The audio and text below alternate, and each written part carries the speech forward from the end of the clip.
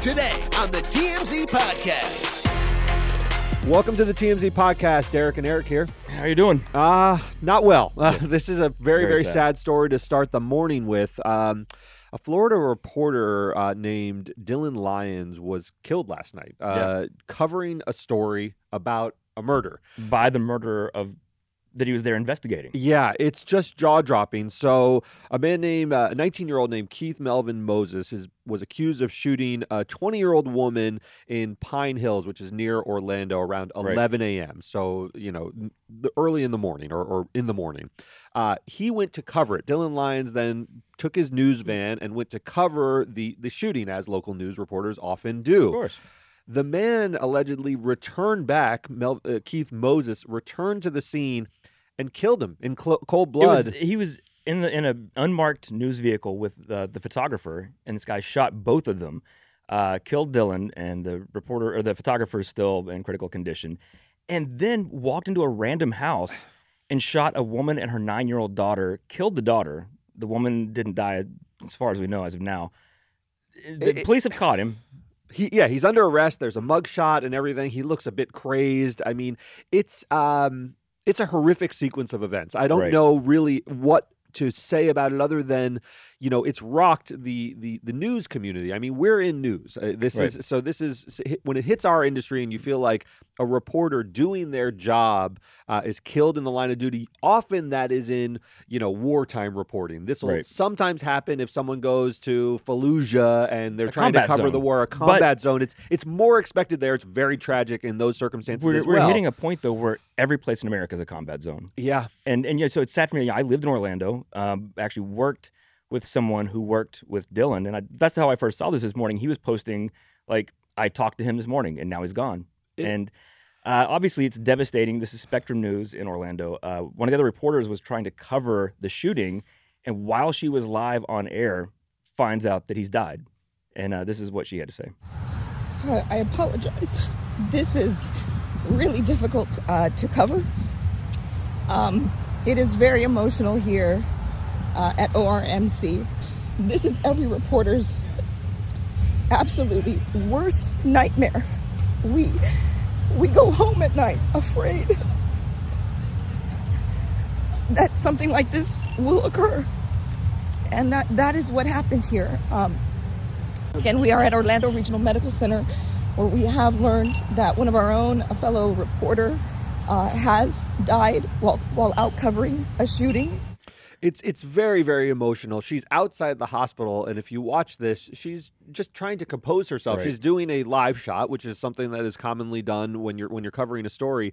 And she says that the fiance of Dylan Lyons, the reporter who was killed, she had just embraced her. So she's around the family. She said what was, heart-lifting, emotional for her was that all the reporters, there's a lot of turf battles when you're reporting. You want to cover it. You want to be first. And she says this is a moment of solidarity where they all sort of got together because one of their own had fallen. Even if they don't work for the same news station, she's carrying a microphone that says 2 on it. He worked for News 13. So those are probably rivals in local news.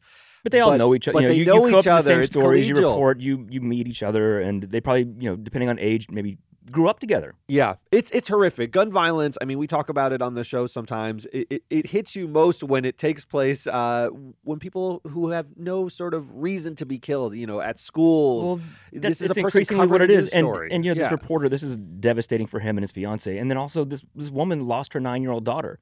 And literally, weren't even at the scene. They were just in their home. It's not even clear there's a connection between the shooter he just and randomly walked in and just felt like shooting somebody else. Yeah. And that's sort of, I think, and maybe that's why we're all kind of going crazy in this country is you can't even sit in your house without the fear of somebody just walking in and shooting you just because. Yeah, and it's easy to be numbed by the volume of these incidents, but this one sort of struck me a little bit differently. We hear a lot. There's a lot of school shootings, and I know they can be hard to keep track of and to keep the energy up about these different incidents.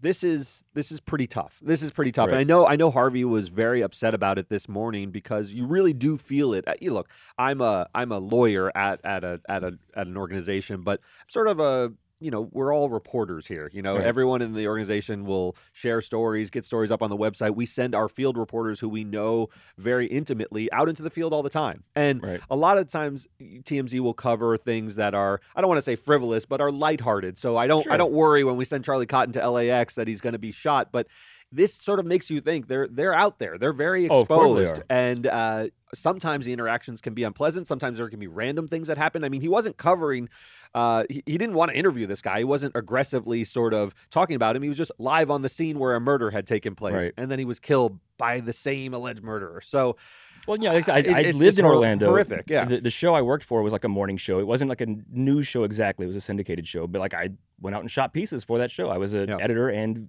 videographer for that show. We wouldn't have covered, a murder like this. That wasn't the kind of show we were. But still, it just makes you think like, you're just going out and doing your job. Yeah. I want to ask you, do you think this will result in any changes in the way that we cover news? The thing that seems senseless is you can cover an alleged murder without sort of being on scene right next to the house where it happened, but you don't want it to change things. You don't want these sort of anomalous incidents to change the way we cover stories and the free press operates, yet you also don't want people killed. So I don't know how I don't know that it no, has but do you ripple remember effects. a few years ago, and this actually also was oddly close to home for me. I worked in local news in West Virginia, and there was a rival station, another station in Virginia, because I lived on the border.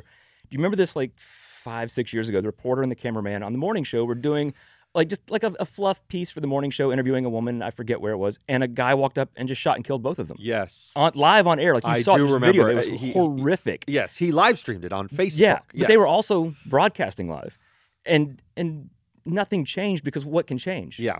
These are horrific anomalies, and they are anomalies. I mean, to kill someone in cold blood for no reason, that's Right. out of the ordinary. This kid, he's a kid. He's 24 years old. Dylan Lyons didn't have any connection to this story other than that he was a reporter covering it. So, and the sad thing is, too, the person who did the shooting is 19. Yeah. Is also a kid in that sense. His And life is over as well. Just how do you get to that point? Yeah. At 19, and not even the woman he killed was allegedly an argument or something. Clearly, he knew that woman. Yeah. Then to just come back and randomly just start killing people. I don't want to get too Why? deep into these things, but the 19-year-old brain is not a very mature brain. No, Let's I put know. it that way. And I know- and I'm to not- have deadly weapons combined with impulses of 19-year-olds, it's horrific sometimes. That's all. Yeah, there is and I'm to it. not saying that as any defense of him, but you just wonder how. Yeah. Why? What got into And I this guess place? that's the thing for most of us. We'll never understand that. Yeah. If you're shopping while working, eating, or even listening to this podcast, then you know and love the thrill of the hunt. But are you getting the thrill of the best deals? Rakuten shoppers do. They get the brands they love with the most savings and cash back. And you can get it too. Start getting cash back at your favorite stores like Macy's, Adidas, and Walmart, and even stack sales on top of cash back. It's easy to use, and you get your cash back through PayPal or check. The idea is simple. Stores pay Rakuten for sending them shoppers, and Rakuten shares the money with you as cash back. So download the free Rakuten app and never miss a deal. Or go to Rakuten.com to start getting the most bang for your buck. That's Rakuten. Rakuten. All right, let's move on to a different lawsuit that is a little lighter, at least, although not that light. Well, This also there's a involves death some involved in death. this. It's very sad. But the headline is Dave Matthews is suing Kiss. That's right. Not that Dave Matthews. No, hairstylist Dave Matthews. Tell us about David Matthews, the longtime 30-year hairstylist for Kiss. Now, we talked about this morning. Before we get into this, the hairstylist for Kiss is not teasing the actual locks of Gene Simmons and probably Paul the wigs. Stanley. He says in the lawsuit, I manage the wigs, which is interesting because Well, we know Kiss is full costume, costumes, yeah. and yeah. So he teases out the wigs and makes sure they're ready so they have the big voluminous hair That's in their right. 60s. What are they, in their 60s maybe? 70s? Maybe 70 at this Yeah. point. So he's suing Kiss for wrongful termination, and this is a very odd, kind of complicated story. So there was a guitar tech that had worked with Kiss for decades also, a guy named Franz Stuber. While they were on tour in 2021, he contracted a very serious case of COVID and died from it. Yeah. And so Dave Matthews is alleging that they had very lax COVID protocols in the band. He's suing Doc McGee, their manager, and Paul Stanley and Gene Simmons of the band, who also run kind of the Kiss organization at this point. What he's technically suing over is wrongful termination because There's a story that appeared in Rolling Stone magazine after this guitar tech died, saying that they had, just like lax COVID protocols. They weren't taking it seriously enough. Right. It was an anonymous source to Rolling Stone. Gene, Doc, and Paul thought David Matthews was the source and fired him over it. Yes. He says he was not. I'm a little... So his account of this story is that he knew this guy, Fran Stuber, was very sick.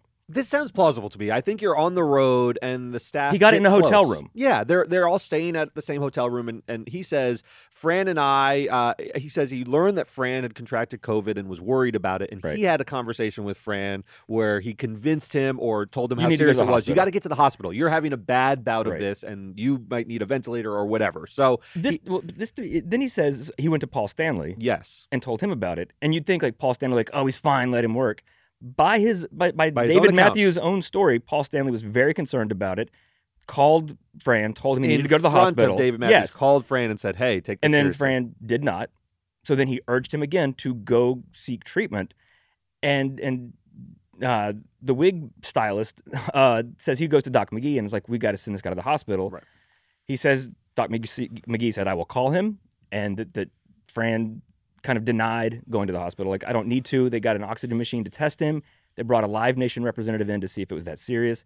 The story is when they went to check on him, he had died. Yeah. Throughout this, Fran is saying he keeps asking about him. He says he learned about Fran having this tough bout and, went to Paul, kept asking, hey, what's going on with him? Is he in the hospital? Right. Sort of checking in on him. And he kept learning that, he didn't want to go to the hospital. We're getting an oxygen meter to, one of those things you put on his finger, I suppose, to see if he needs to, because if your saturation level is high enough, you don't need to go to the Right. hospital and so forth.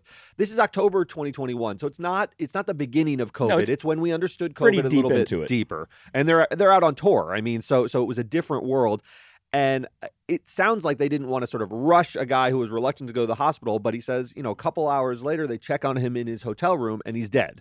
So Right. he puts that blame on Doc McGee, which is a tough thing to do because I Right. don't know whether Doc McGee was actually callous or whether Doc Right. McGee was sort of going through the ordinary protocols of checking whether someone needs to be in a hospital because you don't want to put too much strain on the hospital. You don't want to have someone exposed to more COVID in the hospital, so forth. There are reasons not to bring people to the hospital.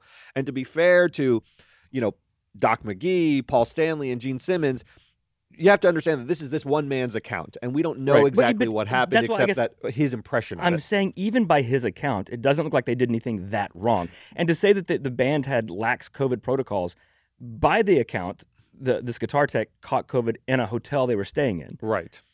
That would be the hotel's problem. Or, it's not like they had him working on stage with people without a mask or anything like that.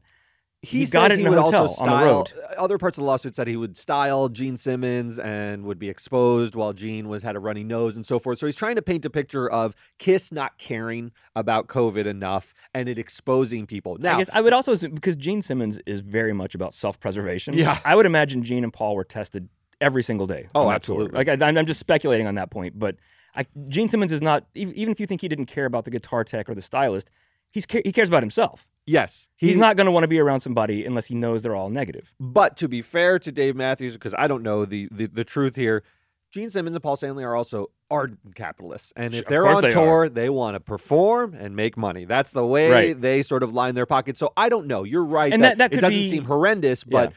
there could be a sort of a willingness to look past certain things so that you can actually But perform. but by this guy's account, Paul Stanley immediately said, "When I had COVID, I was very afraid. This is nothing to mess around with," and called the guy and told him to go to the hospital. Yes. That doesn't sound somebody who's like, "You better keep working until you die." It doesn't. It's a strange lawsuit. Now, it seems like And what he's not even suing over the COVID thing. Right. What he's really upset about is this Rolling Stone article came out, and then he's confronted, and they said, "We think you're the leaker because Yeah. you were the one who probably because he was the one who came and said, 'Hey, Fran's sick. Let's get him to the hospital.'" And there are probably certain details in the article that maybe only this guy would have known. Right. Now, he vehemently denies it, and he's like, but it obviously sunk in their head. They thought it was disloyal, and they Right. terminate him after 30 years of styling the wigs. So he's very upset. Wrongful termination suits are one-sided. We will hear from Paul and Gene unless they settle it before they file an answer, which is possible to just make it go away. But there's a lot of heightened emotions, I'll put it that way, Right. when you're let go after a long tenure 30 with a years job. he'd been with them. That's right. And so it's Uh, not clear these allegations are going to end up being true. So the only way to kind of really settle this case, I know you can protect your sources. Can Rolling Stone, they know who the source was. So that'll be interesting. to prove that they sort of were right in their hunches, you're right. Kiss might try to subpoena the Rolling Stone magazine told and say, you this? who is your source? Were we right to fire him because he was disloyal? I doubt it will get to that because Rolling Stone is fully protected in their ability to not disclose their sources. That's the way journalism works. It's very, very difficult to get a news organization to reveal their sources for this type of dispute. But they might try. And they might try, and the judge might say, we need to know whether they were unfairly terminating him or if he's under an NDA with them and talk to the Rolling Stone, it's a legitimate termination. So there are reasons to ask. Might in this case because Rolling Stone isn't a traditional news organization. Usually, they go on the road and do pieces with these artists, or like it's not like sources say. That's it's like the movie Almost Famous. Yeah, that's not exactly what Rolling Stone is. So it's not like they have all these anonymous sources giving them stories they need to protect. Usually, they're dealing with the artists and their management directly. Sure. And also they might want to protect that source, but not that Kiss is on the cover of Rolling Stone or anything. I don't think Rolling Stone and Kiss are pals at all. Yeah. But do they want to alienate Paul and Gene, knowing that the thing that they're being sued over, the guy did it, saying he did it, assuming he did it. Here's another way this could play out. Dave Matthews might really not be the source of the article. Might not be. They talk with a bunch of people, and he might say, go ahead and ask Rolling Stone. Like, he might say, I'd love them to give it up. He might subpoena Rolling Stone and say, give up your source to prove it's not me. So this could play out in a number of ways. If it's not him, they don't even have to give up the source. They could just confirm or deny. Was it this guy? That's right. No, there's it was a more not. narrow way of doing it. We won't give up our source, but we will say it was not David Matthews. So there's a lot of ways this could play out. I don't see this lawsuit sort of going the distance. It's very, very convoluted. He seems very upset that he lost the job. I could see a sort of monetary settlement making this go away before you get all those answers. But it is interesting. It is interesting because COVID protocols really mattered. It's sort of a window back in time. We're now sort of out of COVID. Those protocols seem sort of quaint to read about, but I think you're going to see a lot of these lawsuits where there were deaths and people said, you weren't taking COVID serious enough. You brought us back to the office too quickly. You exposed us and things like that. So this could be the tip of the iceberg, but it's interesting to see it with Kiss. That'll do it for us today. We'll see you guys tomorrow.